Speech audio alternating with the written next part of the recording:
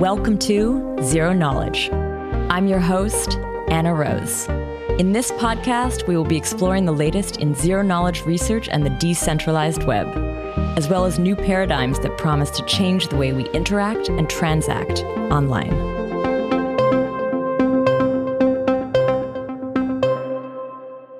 This week, I dive into the Mina project with CTO Brandon Case and Head of Product Steve Pack from o1js, the team building Mina.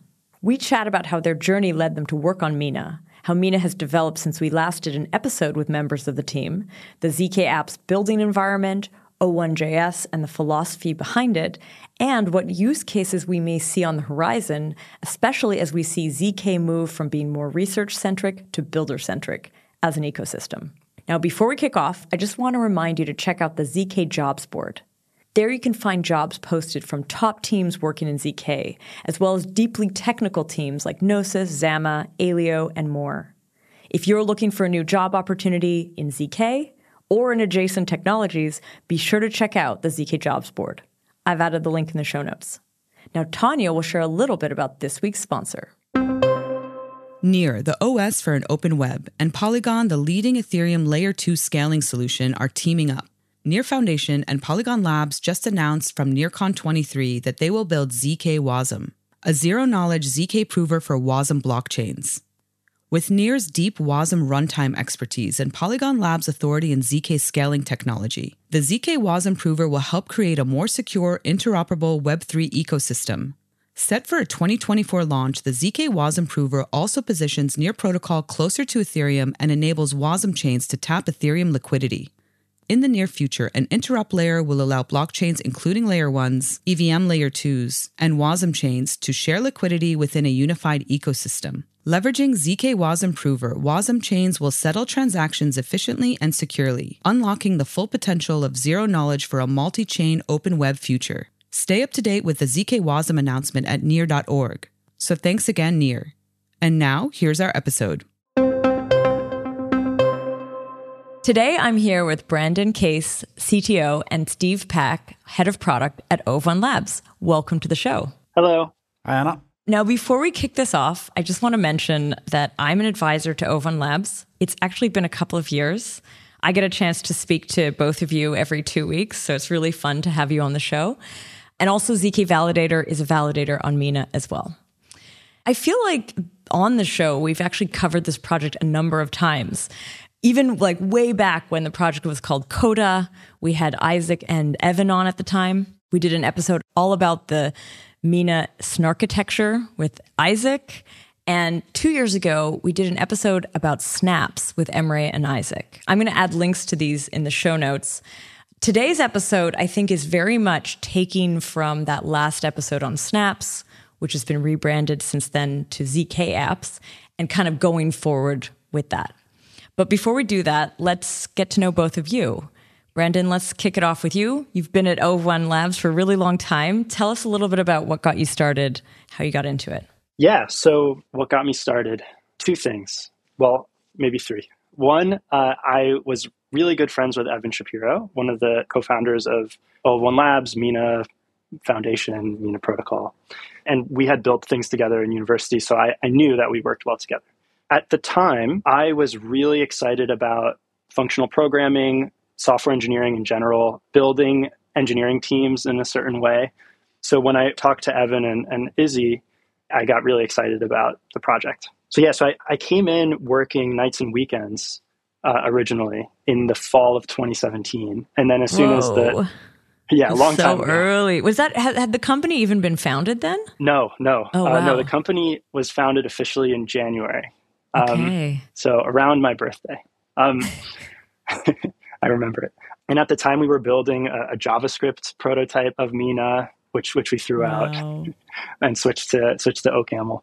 But yeah, in those early days, it was really exciting, really challenging. I personally had severe imposter syndrome. I had to review Isaac's code, and, Izzy, the way that his brain works, it's very mathematical. He was working on a PhD in cryptography, which he stopped to work on this project. But even in his software that didn't touch the snarks, there was all this like algebraic geometry and all these weird, like very foreign concepts for me.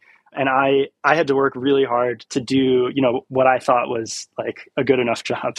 Wow. And yeah, for many months. So if anyone else is, just getting into zk, getting into crypto, like starting to work on really challenging projects, I would recommend just try and work through it, work really hard, and then bite the bullet, accept the imposter syndrome, and just keep going. Just keep going, yeah. Yeah. And eventually I got more sort of confident. So anyway, I started as one of the founding engineers, and I did so many different roles throughout the lifetime of the company, and now I'm CTO. That's amazing. And actually, when we met, or when I first started coming on calls with you guys, I always got the impression that you had a bit more of like a DevRel or like a community focused role, because you had done those educational videos, you were at the events, evangelizing, helping developers. And so, yeah, I kind of wonder, how did you end up doing that for a period of time? Yeah. So as I said, I started an engineering position, very focused on protocol engineering. All of us were focused on protocol engineering in the beginning. And it was really fun, really challenging. We quickly hired a bunch of extremely brilliant protocol engineers. And my role switched initially to like ramping those folks up. Mm-hmm. I felt that was the best way that I could add value to the project. And then once they were ramped up, I realized we need to be doing product engineering, or we need to think about product anyway. So we started looking for product management, and I started doing more as what you would call product engineering. We sort of grew that team. We grew a product engineering team. I became an engineering manager. Then we hired an engineering manager who's much better than me at managing engineers. And it's like, I realized, Brandon, you keep creating jobs and then hire, but that's the dream, right? You create the job and then you hire someone to do it instead of you. Right. So you can do another thing. Okay. Exactly. Cool. Yeah. And so DevRel, or this kind of, you can think of it, I guess you would call it DevRel, but I always really enjoyed and felt passionate about teaching. I still feel passionate about teaching, and teaching both to like super advanced technical audience. I love that. And I love trying to come up with ways to translate that technical information into a more consumable form for beginners, for technical and non-technical beginners. And you may have seen me on YouTube videos about Mina. People always like they point me out on the street. They know you about that. Yeah. And You're of course, the Mina like guy. Yeah. The marketing team really helped me like cut that script. I was like going on crazy rants when we were filming those. Yeah. So anyway, I went through that, and I wore many different hats, and finally to the hat that I am now currently wearing. Very cool. Steve, let's move on to you. You joined more recently, and you're head of product. Tell us a little bit about what you were doing before this. Okay, so quick journey, I guess. Started my career, I was a software engineer. So 12 years writing code, mostly in finance, high-frequency trading. Loved it, but always wanted to sort of scratch the entrepreneurial itch. And so after that, I started a company. It was funny hearing Brandon talk about university and school friends. So I started a company with a mate from high school. I'm Australian, by the way, hence if anyone was wondering about the accent. And we made Wi-Fi routers that let parents limit screen time for kids. And super successful, super fun, shipped 10,000 units, got onto the shelves of Target, but also learned hardware is hard and grinding out hardware margins is hard. And at this time I was living in Silicon Valley, and that entrepreneurial experience sort of taught me that as much as I loved coding, like to be able to sort of bring a team together and, build a product was even more exciting to me. And so, when the company wound down, I was set on product as my future career, and was fortunate enough to join Cloudflare in the very start of 2018. And really got to, cut my teeth on Web 2 product management and, building software at fast growing company, and learned everything imaginable about the infrastructure of the internet and, all that cool stuff. And like many, I've since learned that this is a common story in Web3. It's like during the day, you're doing your day job, and during the night, you're on crypto Twitter, or you're deploying Solidity apps, or you're testing out DeFi things. And that was my experience too. I just was drawn to this technology, and I dipped my toe in a few times actually over the years, but always came away sort of feeling like this stuff's really interesting, but it hasn't really got adoption yet, and it hasn't really proven the use cases yet. And each time I came back, it was like, okay, it's getting there. It was like, firstly, Bitcoin is a store of value. And then, okay, like, Ethereum is this global consensus layer where people can deploy smart contracts, and then DeFi, then NFTs, and, it just kept going. And so at some point I was like, okay, I want my passion to be my full-time job. And, started looking around, and the position was available at o1labs, and I really loved sort of the mission and the differentiating aspects of Mina, which I'm sure we'll dive into. And so, 6 months ago, joined head of product, and I guess my hope is to, bring some of those lessons learned from Web 2 and being in a sort of hyperscaling company and bring them to Web3 and, help us get crypto into the hands of the next billion users. Yeah. Question about working at Cloudflare. Like, didn't they use zk actually on some product? Like, there was some zk thing. I remember reading about this years ago. Yeah, it's kind of esoteric. So the actual Cloudflare has a research team that has a lot of crypto research. Yeah, that one you're talking about, I think that was zero knowledge proof that you had a hardware key from a certain set of manufacturers. Oh. And I can't remember exactly what that was, whether it was improving the score for bot mitigation, but it was sort of, Cloudflare's first use of zk. They also run an Ethereum gateway and an IPFS gateway. So there is, some crypto in there. Folks. Yeah. Interesting. Actually, I remember I went to the office in 2019 and I saw that wall of lava lamps to create perfect randomness. Mm-hmm. And I had been doing it, like, I think an episode on VDFs right around then. So I remember like that connection. I was always actually hoping that a company like Cloudflare would jump into zk or something more substantially. Do you think there's still a chance? I realize you're not there anymore, but I thought I'd ask. Yeah. I don't have any inside info, but I think Cloudflare, for all of the like interesting technology, they are rightly like relentless and ruthless at building what customers want. And, they'll, take some risks, but there needs to be, especially as a public company, a pretty high level of conviction to really invest heavily in something. So I don't doubt each new paper that comes out, each new technology comes out, like it's being looked at, especially by this research team, and, prototypes are being built. But, to get that into the hands of, the entire customer base, there's a few gates to clear there. Makes sense. So you joined o1labs, but I think now would be a really good moment to introduce Mina to the audience. I feel like a lot of folks who are listening, given that, we've done these previous episodes, may be familiar with it. But why don't you just, for those who aren't, just share with us in short form, what is Mina? Yeah, I'll give it a crack, and I'm sure Brandon will follow up. But Mina's a zk native blockchain. So what does that mean? It means that like any interaction that happens on the blockchain, be it a transfer of Mina, be it staking, delegation, and then, in the upcoming smart contract platform, any state change, instead of those things being like executed in a VM, they are represented as a zero knowledge proof. And that's what the Mina validators are doing. They're verifying these proofs incredibly efficiently and also representing that in this famously succinct 22 kilobyte proof with which you're able to prove the entire Mina blockchain. So it's very, certainly novel in being mainnet when zk was, really just getting started. Mm-hmm. And, we'll talk more about like why it's going to be such a solid foundation for zkApps. But that's how I would describe Mina today. Cool. Brandon? Yeah, I think you hit the nail on the head. The one thing that I would expand on, I suppose, is this succinctness. It's powered by recursive proofs. And this kind of recursive proof power is what makes Mina special. This recursion power is a very important component in the tools that we build, both in Mina and surrounding it. Yeah, because we led into this with why why Mina, like that was part of when I was looking out there in the crypto world, like why Mina? There's actually a very compelling reason from my perspective, who was wanting to take their passion and make it their full-time role.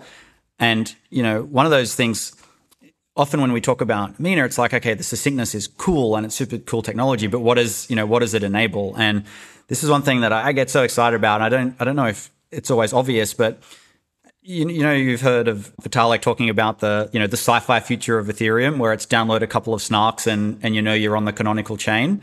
Like that's Mina today. right? And so that's why when I was like getting excited about, okay, what's my little piece of the crypto world? Like, where am I going to join in?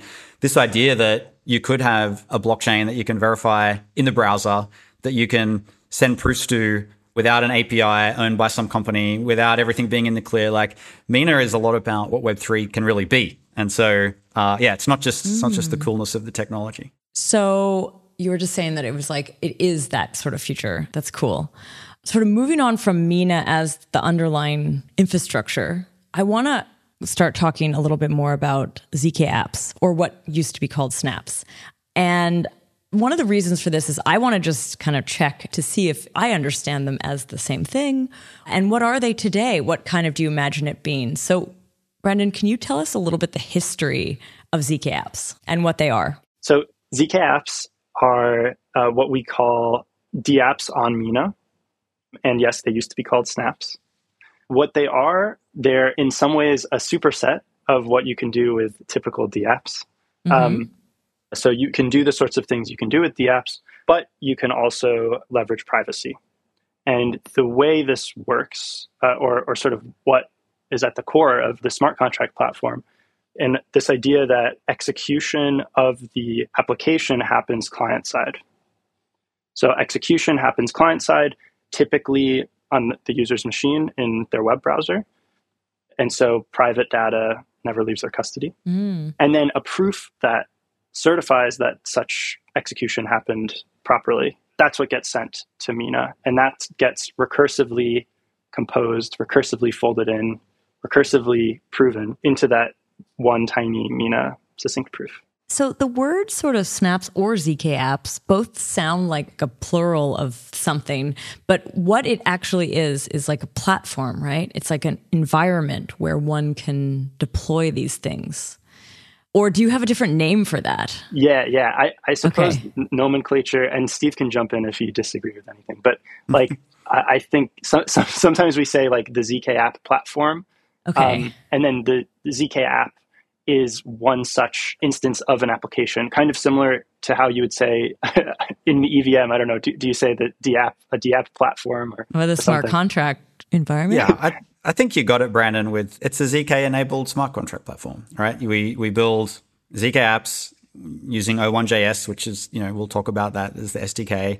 And you build smart contracts, and then instead of them executing in a VM, like in the EVM, they execute in your browser, you generate a proof, and it's that proof that gets settled to the blockchain. So it's a smart contract platform with the secret sauce of ZK, meaning privacy. You can choose what inputs are private, like Brandon said. Data stays on the machine. It's really, I think, realizing the vision of Web3, smart contracts. And there is this confusion, I think, with nomenclature here that I want to contribute to. I think there's a distinction between smart contract and dApp that in some ways, I guess, we inherit. So there's the smart contract, which is the actual thing that is running either on the chain in a typical platform or in the user's browser, in this case, in a zero-knowledge proof. But the actual application that surrounds it has a user interface and is like the full package.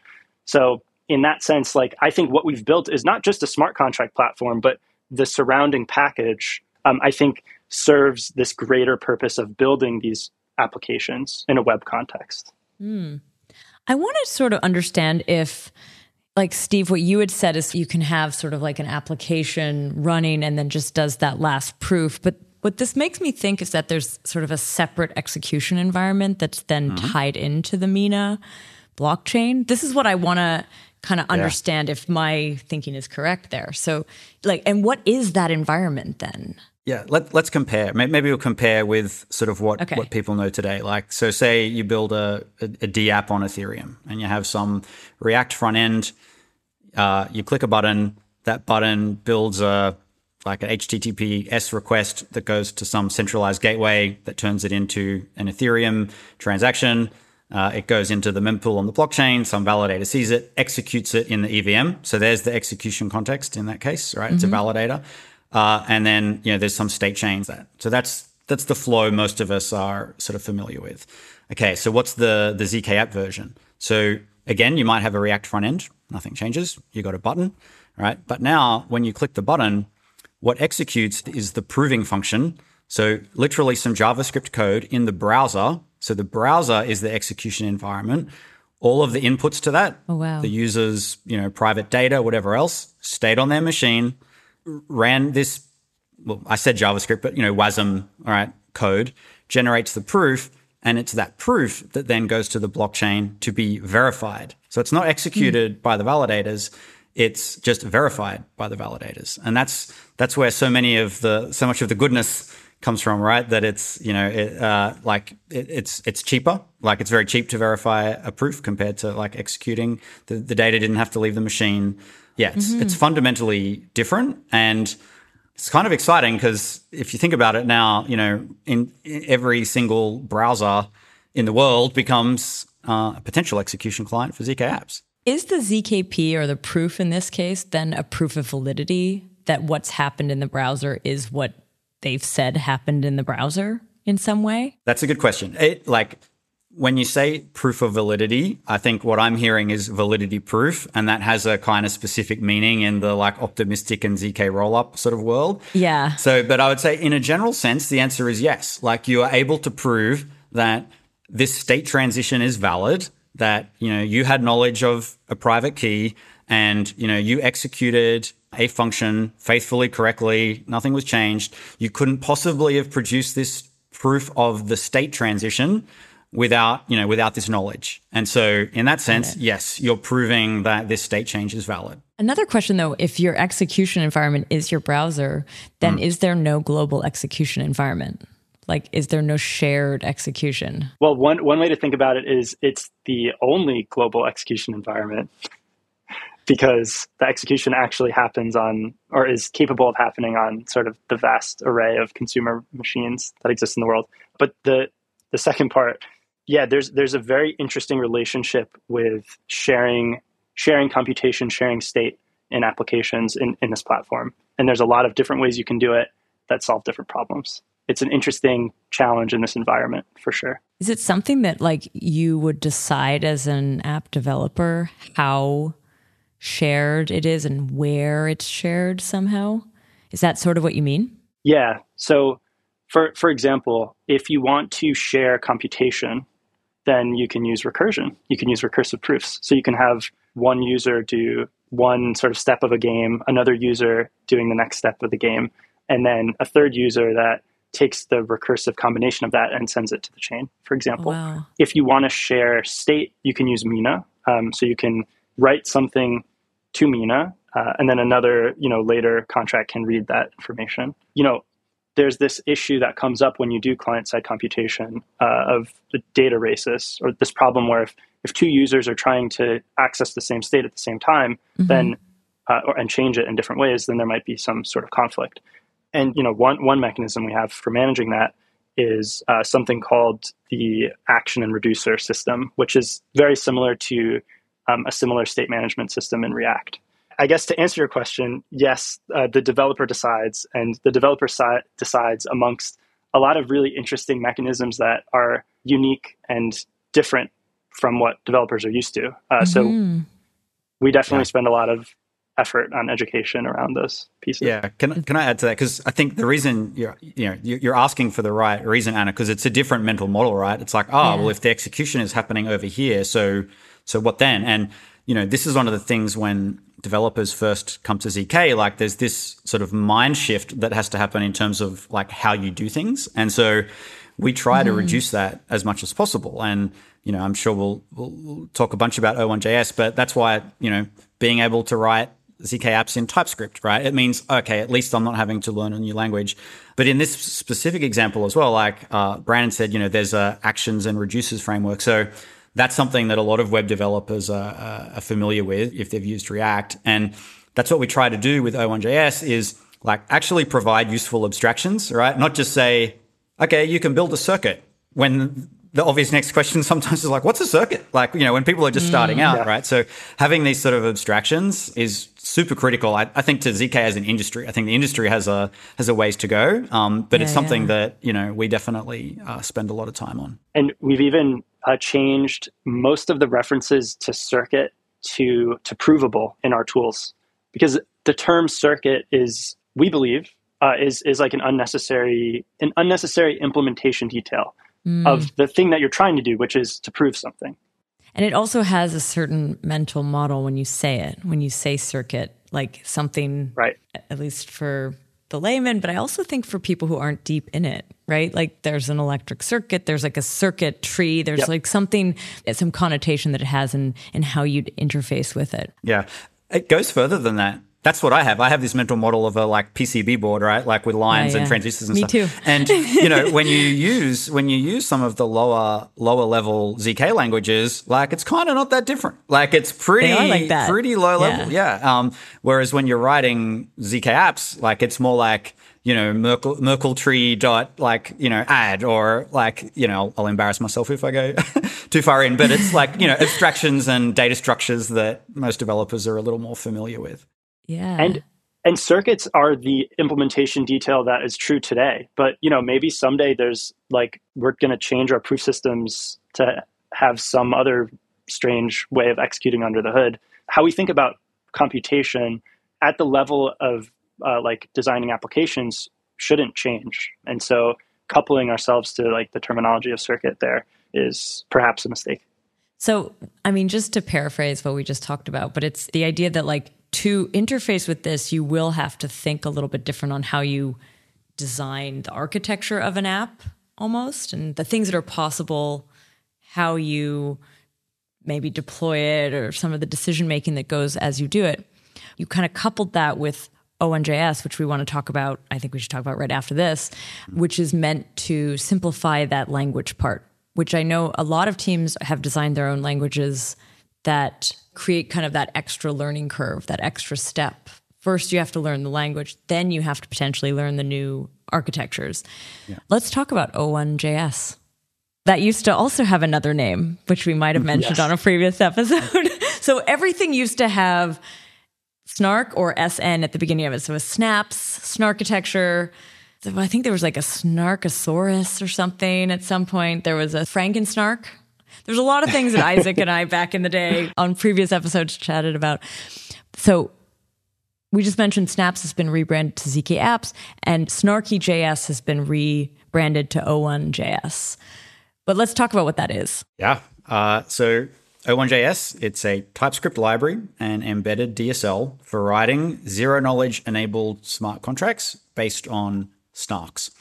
There's a fair bit packed in there, but I think it covers the main things, and I'll maybe just break it down a little. So it's a TypeScript library. And so literally to get started with o1js and writing zkApps is npm install o1labs/o1js. The embedded DSL part, I think, is kind of important because, like we talked about, some, projects require you to learn a new language. And so you sort of, one, have the mental load of a new language, and you're taking a bet, I guess, on a project's longevity. We've really gone to great efforts to stick with TypeScript as the language. But I think it's important to acknowledge, you still need to call out when you write a zero-knowledge enabled smart contract, which parts of the code are the provable parts, right? Which is the part that, is going to represent the state chain on the blockchain. And so there is a DSL for that, but instead of it being some weird and wonderful thing, like Brandon said, it's provable dot, add, provable dot check, or it's very natural sort of TypeScript language. And then, at the end, what you get? You get a snark, and that's what settles to the blockchain. And I think it's important to call out, there's a lot of dimensions upon which you can categorize different ZK, DSLs, and programming languages. And I could talk about it for hours, so I'll have to, force myself to be concise. But I think one important dimension here that makes o1js sort of different from a lot of other ZK languages and tools these days is when you're describing a proof with o1js, you're not describing a program that runs then later in a ZK VM of, either like Maiden or RISC-Zero's VM or any of that. You're actually describing the circuit. That's the implementation detail. But you're describing the proof. And so you need some DSL features, as Steve was talking about. But yeah, we've gone to great lengths to ensure that it's as smooth as possible to interact with. And importantly, the DSL being embedded is a big thing. I actually don't know what you mean by embedded DSL. Yes. What is that? Let's talk about it. So a DSL is embedded inside a host language if it is basically represented as a library in that host. So I'll give an example. React.js. Well, that's a complicated example. jQuery, for those that are familiar, jQuery is this old web framework from like the early 2000s. jQuery is an embedded DSL in JavaScript. So it's a JavaScript library that it feels like a different language, but it's JavaScript. Like it's defined in JavaScript. You're writing JavaScript when you write jQuery. Yeah. And then in contrast, an external DSL or a DSL that is not embedded inside of a host language, for example, is HTML. So when you write HTML, like you're in the HTML language, but it's a DSL, it's a domain-specific language for describing the content of a web page, for example. But the issue with external DSLs in general, and in my opinion, always, is that when you're focused on one specific domain, you end up missing important general purpose language features that developers actually need to do things, to do anything productively. So you end up having loops, conditionals, functions, abstraction, modules. All these things end up being shitty. Can I say that? they end up being annoying, very, very annoying, very frustrating. As a developer, I can't stand when I'm forced to use an external DSL. I literally struggle to think of a time in any context, not just zk, literally in any context where I say to myself, oh, thank God I have this external DSL instead of a DSL embedded in a host language that is general purpose, that can do useful things. So in this case, like o1js is embedded in TypeScript because these days developers like to build applications in the web platform. In o1js, we have function abstraction, we have types, we have structures. You're able to go down to the specific lowest level pieces when you need to optimize something, but you're able to hide that, building up like different kinds of abstractions. But the most important thing about the way that we do it in o1js, and the most important thing that every DSL author should be thinking about when they're deciding to build these kinds of systems, is you want to leverage the knowledge of the developer and the hundreds of millions of, maybe that's an exaggeration, but the hundreds of millions of hours that developers have put into these general purpose tools. Like God knows how much effort has been put into TypeScript and JavaScript in the ecosystem. And why would you throw that out? It's crazy. It's crazy to me. Everyone who's building a new language from scratch, they not only have to solve their problem of like building this zk DSL in a way that's usable for developers, like just making them understand zk. That's already hard. But then they also need to build package managers, abstraction systems, build systems. Build systems, package managers. Did I say that? It's just inevitable that you'll end up with a system that's more cumbersome to use. So that's my rant. I would just say from a product point of view, it comes like I agree with everything Brandon said. It's that you want to have a great developer experience, which means for us, not learning a new language, right? That you can use TypeScript, that you've got all of your tools set up, like you work in Visual Studio Code, right? So you just want to npm install, like choose your UI framework, React, Vue.js, right? Like write your zkApps, start calling, functions on it. Like that's the experience you want. You don't want the what's this new language and how do I design a circuit and like these things that should be implementation details. That's one thing I love about o1js. As is the privacy part. I'm sure we'll dive into sort of the magic of zk, right, is being able to like have, these private inputs and like being able to just declare that when you're writing TypeScript. Like, I think that's the sort of magical developer experience that's going to actually unlock zk to the masses. Cause I don't think we're there yet. Yeah. I mean, I think that's been like a big topic actually in our community recently. I mean, for a while, but really like recently I'm seeing more and more talks focus on this, more and more kind of thinkers in the space highlighting it, which is where are the use cases? Where are these builds? Where are these, uses for the cool properties that zero knowledge offers? But my rebuttal to that so far has been a little bit, it's so hard to build these things that level of experimentation could only be theoretic. Like you could imagine use cases, but you couldn't actually like create usable versions of those use cases for a long while. before we go into the use cases, I just want to sort of address one thing that you just said, Anna, about how it's been difficult. Like perhaps it's been difficult to leverage the features. And I just want to sort of say my take on this. What we see a lot of is like two different, really far away iterations on zk. So there's deep on the proof system side, like there's all this interesting stuff with proof systems that can do all these wild and crazy things, but they're so hard. It's so hard to actually leverage that because you have to have, a PhD to tinker with that stuff. And then on the other side, there are some nice tools that work with zk VMs, but then the VM sucks up all the interesting parts of the proof system, and you're left with this interface where you can build a normal application that you can do on any platform. Yeah. So what we're building is this thing in between where we take the deep, awesome, intense proof system stuff. We package it up in this context that lets you use it with recursion. And we take this important, very important focus on building a usable developer environment, and we put those things together. And so we hope that with these tools, perhaps, we'll see some really interesting use cases, which Steve is about to go deep into, I think. Cool. Yeah.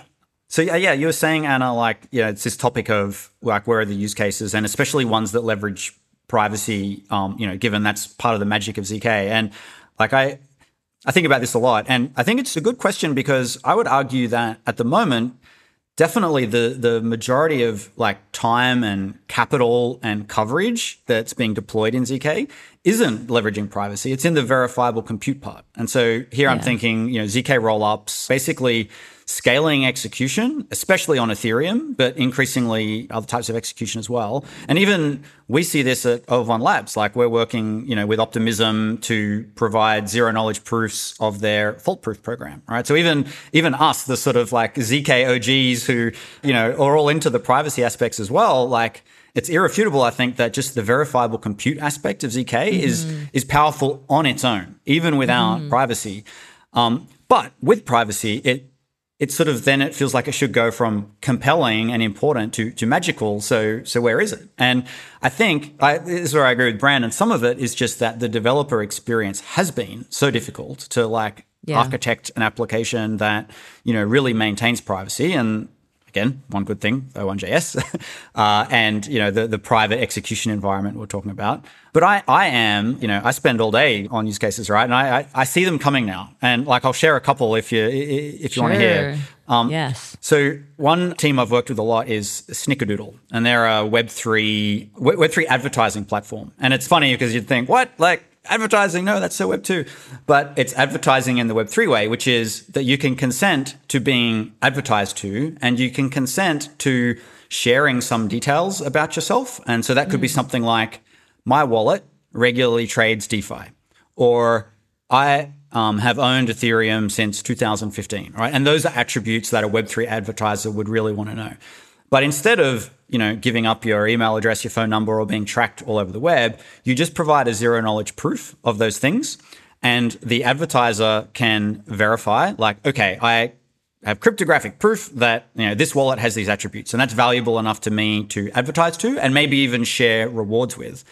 But it's put into a sort of pool that means that I'm not individually trackable, right? So it's this sort of beautiful symbiotic relationship of like, I will share some amount of data that is useful to an advertiser to get like something in return, but I don't get tracked all over the internet. And so this is actually the privacy part, right? And I love that one. That's cool. Although I don't really understand how you advertise to an address.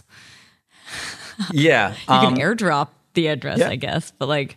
So the team, that team, they're still working out what the best like rewards sort of models are. Like, is it that if you share a certain amount of data, like you get sort of digital rewards, or I think that part there's still some work to do. But it's cool, and it's actually privacy with the sort of verification aspects.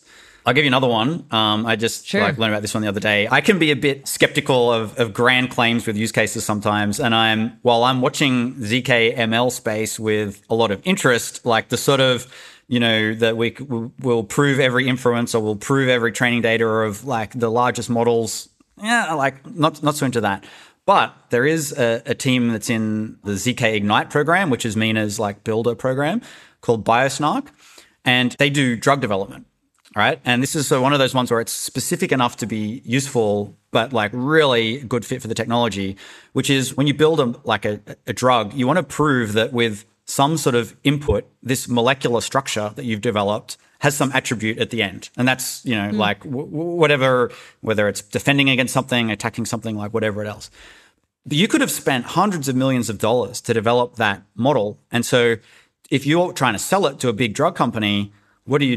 Do you just hand it over and hope they don't take it? Do you give it to a broker? And these things exist, but there are data brokers, there are platforms, but it's ad hoc, it's expensive, it's risky. And so this team have built like they call it a scoring function to be able to represent this molecular structure in zero knowledge to prove that when a given input comes in, you get some output that gives you confidence it can have this desired effect. Cool. Yeah. So they're coming. I just want to say that like the privacy use cases are coming. I mean, that one's very, very, very like domain specific, but I think the concept that it's outlining, just the proving something under the hood. I mean, we've heard that about like code. We've heard, that's like one of the use cases we've heard a lot about, being able to prove that something's happening in a private environment correctly. Yeah. Yeah. That's really cool. I love domain-specific ones. I think those are the ones where like the technology gets its foothold, right? And then people start to like latch onto that and be, how can I apply that to my industry, right? Yeah. Rather than the other way around where it's this, everything can be private, everything can be verifiable. It's like, what do I do with that? Solutions without a problem. That felt a little bit like, or tools without a place to use them. Like, look at this cool thing. It does this. I think this is where we're at right now as an industry, right? We're just getting into that moment where we can start to like apply these things to real world things, to real world cases. Yep. I think in the past, it was, like you said, Brendan, and actually Steve, just the fact that it was so hard to build anything. Like the product people tended to be the applied cryptographers who are not necessarily thinking about products as much as they're thinking about implementing efficiently. And yet they were the ones coming up with products because they were the only ones who could really use the tools. Yeah. Like right now, as we speak, I think the door is kind of opening to a lot more product folks like yourself, Steve, actually. Yeah. To get in and start thinking about this stuff. Yeah. And like an example with that Snickerdoodle one, part of that system is like, besides what I described, there's also like making sure you don't get double counting, which is a common thing in zk. You want to prove that you haven't already, because you don't know who like the individual is providing the data. You need to make sure that you're not getting double submissions, like a bot, for example, clicking on a web page, right? So one of the things they had to do was like they call it a nullifier, but it was basically like checking something exists in a Merkle tree. Let's just say that. And they tried a couple of different frameworks to implement that. And it was sort of 30 to 100 lines in the other frameworks, 3 lines in o1js, because it's literally, there's the right data structure and you're just checking. And so, yeah, when that's the developer experience of like, working with abstract data types, just writing code versus designing circuits by hand that, hundreds of lines. That's why I think these use cases are starting to emerge now. So I want to bring it back to o1js and zkApps and like the zkApps platform. Where are we at with that? Can people already use it? I know that there's been a lot of test nets.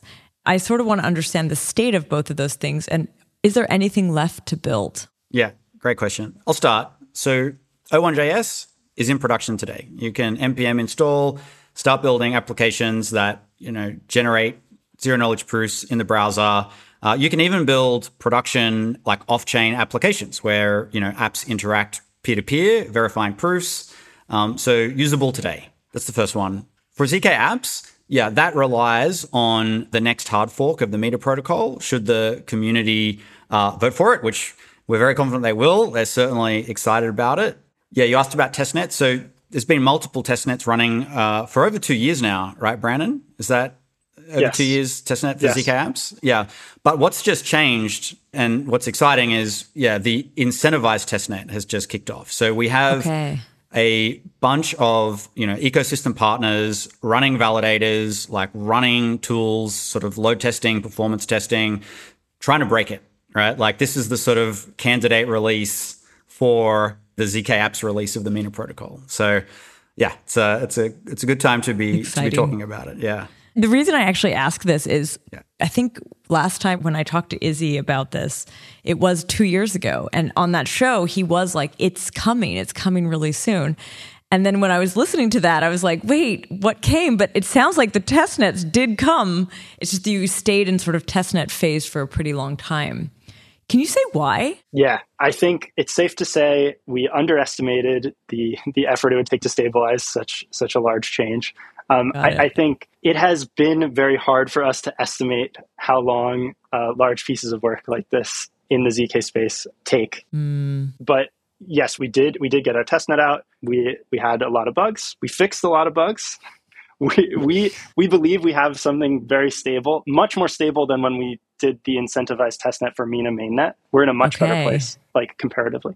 Nice. But yeah, as things go in this space, it took a little longer than we expected. Yeah, I think too, like it's clearly an industry thing, right? Like most ZK platforms have sort of taken longer than they expect. And the reality is too, even in those 2 years, Anna, like the amount of economic value that blockchains secure, all blockchains, has increased a lot. And so the sort of level of internal scrutiny, external scrutiny, like the level of confidence, like I think required just goes up and up. So I'm definitely glad the team took the time that they did. I don't think anyone's annoyed that you're not YOLOing into zkApps. I think it's really good if they're good, if the platform is stable.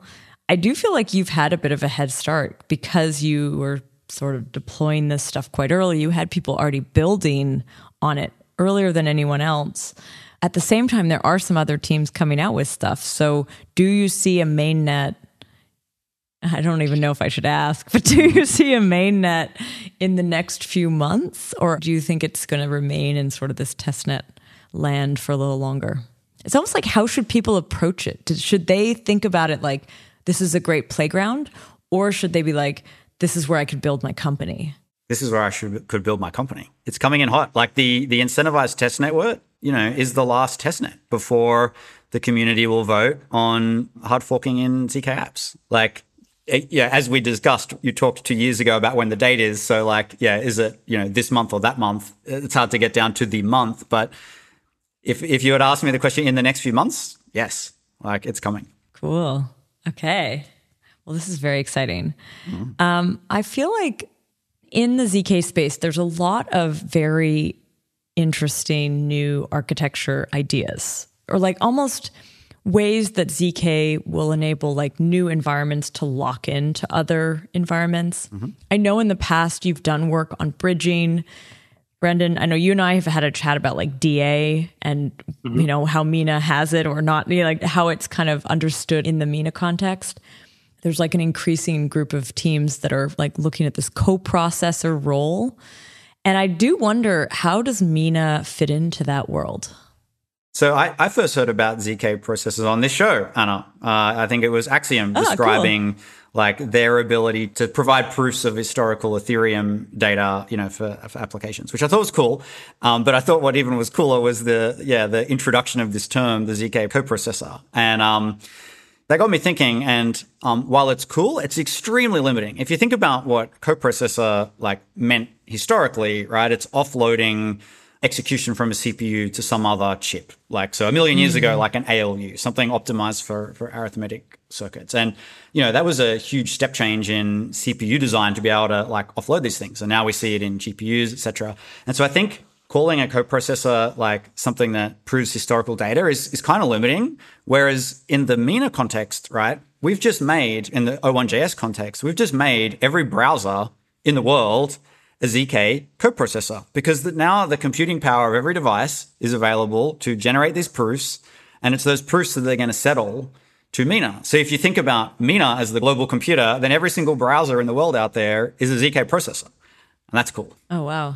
So when I think about sort of interesting zk architecture concepts that maybe haven't been explored enough, especially when applied to Mina, I really just keep going back to recursion. Recursion's at the heart of everything. So I guess like we did talk about a few specific interesting use cases. I think like more generally, all these use case categories that people talk about with ZK, like identity, voting, games, zkML even, like identity, when you add recursion, you can compose attestations together. With voting, when you add recursion, you get interesting forms of scaling. With gaming, when you add recursion, you get multiplayer, peer-to-peer trustless communication with sort of anti-cheat filters built in. With zkML, when you add recursion, you get incremental updating of data sets if you lay out your data in recursive proof trees. I'm just so excited to see, what people do with recursion. So I think we've reached basically the end of the episode, but I do think we're in this, and we've already said it a little bit before, but I think we're in this really interesting moment where these new platforms are going to come online. There's going to be more developers actually able to experiment. If people are interested today, what do they do? How do they get involved? Yeah. And is there anything maybe you want to tell folks who might be like just on the cusp of jumping in, but like are still kind of nervous? Yeah, I start with the code. Google o1js, npm install, get started. There's lots of docs, lots of examples, super active and super supportive Discord community. There's Q&A, there's, folks just hanging out. You can run ideas by. There's folks from both O1 Labs there. There's folks from the Mina Foundation there. And yeah, like if you've been intimidated maybe by the technology, right? And this idea of like, what on earth is zk and like, how do I write a circuit? But the concept of like decentralized apps with privacy that you can build using TypeScript and all the libraries, all the tooling, in Visual Studio Code, like, yeah, install and get building. Nice. And, there are also programs run by Mina Foundation to sort of help developers get started and to give some structured grant programs and things like this. There's zk Ignite, which is a builder program that runs in cohorts where members of the community vote on projects to get funding. So you can work through that. There's a new Mina Navigators program where you can work on sort of larger projects and get perpetual funding through that as well. And I'm sure there's others. And actually, there's more and more hackathons focused on zk. Yes. I might be doing some of those as well. So hopefully we'll be seeing O1 Labs and the Mina team over there for those future events. Absolutely. So thank you to both of you for coming on the show and sharing with us all of this info and the updates about zkApps and o1js and kind of where the project's at. Yeah, thanks so much. No, thanks for having us, Anna. Big fan of the show, so really enjoyed jumping on. Cool. Yeah, thank you so much. I want to say a big thank you to the podcast team, Henrik, Rachel, and Tanya, and to our listeners. Thanks for listening.